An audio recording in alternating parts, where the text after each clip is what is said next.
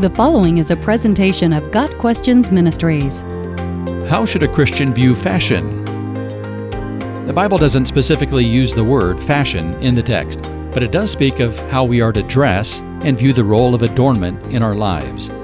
Here are a few thoughts we can use for guidance. The role of clothing. Clothing was initially created to cover our nakedness, which became a problem in Genesis chapter 3.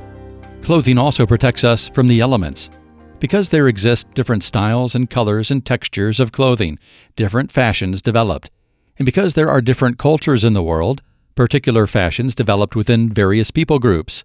Lederhosen and dirndls in southern Germany and Austria, kilts in Scotland, saris in India, kolts in Scandinavia, and gos and kiras in Bhutan. Other types of fashion are designed to identify the wearer with a certain group. Law enforcement officers wear certain outfits, uniforms, to identify their role in society. Various church denominations have required vestments for their clergy. In Jesus' day, the Pharisees wore long robes with tassels and phylacteries. Then there is fashion for fashion's sake. Designers and wearers of the designs may use clothing as artwork, or to make statements, or simply to draw attention to themselves. Such fashions are often faddish and come and go quickly. Most people do not have the luxury to indulge in much high fashion. Their main concern is coverage. Clothing is a basic need, first provided by God to Adam and Eve, and now provided by God, through more common means, to people throughout the world. The primary role of clothing is not fashion, but coverage and protection. How we should dress. We are instructed to dress modestly. 1 Timothy 2 verses 9 and 10 says, "I also want the women to dress modestly, with decency and propriety, adorning themselves not with elaborate hairstyles or gold or pearls or expensive clothes, but with good deeds, appropriate for women who profess to worship God."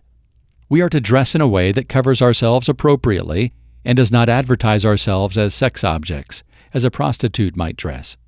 Certain fashions and styles of clothing are meant to inflame lust and communicate a readiness to engage in immorality. We are also to dress in a manner appropriate for our biological sex. Transvestism and androgyny are wrong. In other words, if you're a girl, you should dress in a way that people can tell you are a girl. And if you are a boy, you should dress in a way that people know you are a boy. There should be no confusion or ambiguity as to what your gender is. How we should view the fashion industry. The fashion industry does not set the standard for beauty. That standard is set by God alone and is unchanging. In fact, beauty has nothing really to do with clothing or fashion per se. 1 Peter 3 verses 3 and 4 says, "Your beauty should not come from outward adornment, such as elaborate hairstyles or the wearing of gold jewelry or fine clothes.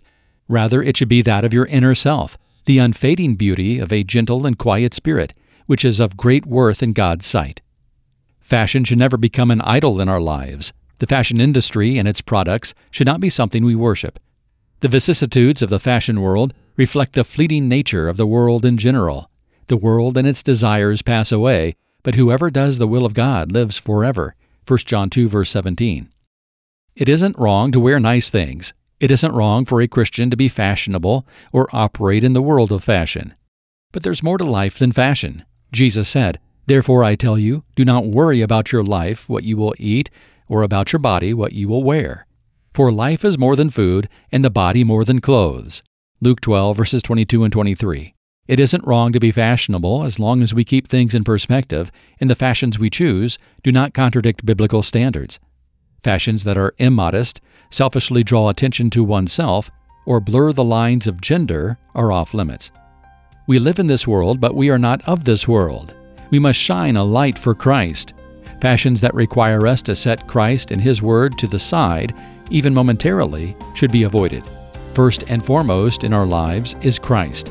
We don't have to throw away all fashionable trends, but we do have to pick and choose.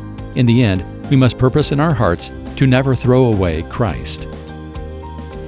Got Questions Ministries seeks to glorify the Lord Jesus Christ by providing biblical answers to today's questions. Online at gotquestions.org.